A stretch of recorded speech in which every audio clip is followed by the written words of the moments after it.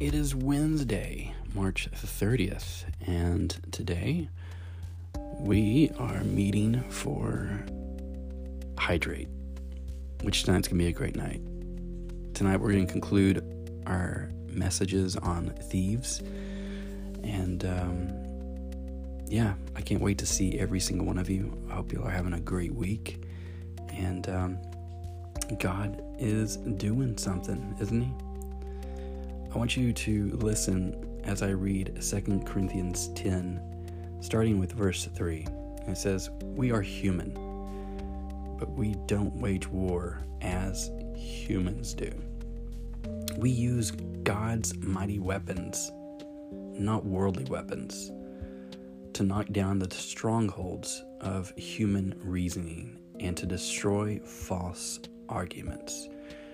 We destroy every proud obstacle that keeps people from knowing God. We capture the rebellious thoughts and teach them to obey Christ." Philippians 4, verse 8 says, "And now, dear brothers and sisters, one final thing. Fix your thoughts on what is true and honorable and right and pure and lovely and admirable. Think about things that are excellent and worthy of praise." Both scriptures are just really, really good, are they not? I know for me, when I read them this morning, I was like, yes, that's exactly what I need to hear. So, during last couple of years, I was told I should buy an air purifier, to purify the air. So, COVID and diseases and sicknesses and stuff, and especially living in Texas, all the stuff that's in the air. So, I looked up what an air purifier does. And so it removes containment from the air. To purify means to free from undesirable elements. When we walk through the fires of life, it is vital to refuse to allow our circumstances to contaminate our minds. It can be tempting to dwell on the negative things that have happened to us, to wallow in our hurt and disappointment. But if we are not going to be held back by the hurt, we have to purify our minds, thoughts, hearts, words, and actions. That's easy to say, isn't it? But how do we actually accomplish this? First, we need to recognize that we are not fighting a battle of flesh and blood. It is impossible to use natural weapons to fight spiritual things. So we must use the tools found in the Word of God to defeat the enemy that comes against us. Is there a better time to buckle the belt of truth around your waist than when you're in the midst of hurt? When in pain, it is helpful to take some time to sit down, examine Scripture, journal what I know to be true about God, and contemplate what I know to be true about me. You might be surprised at the amount of clarity that the Holy Spirit will give you when you're searching God's heart for the truth. Second, we have to learn to take every thought captive and examine it to see whether it is from God or not.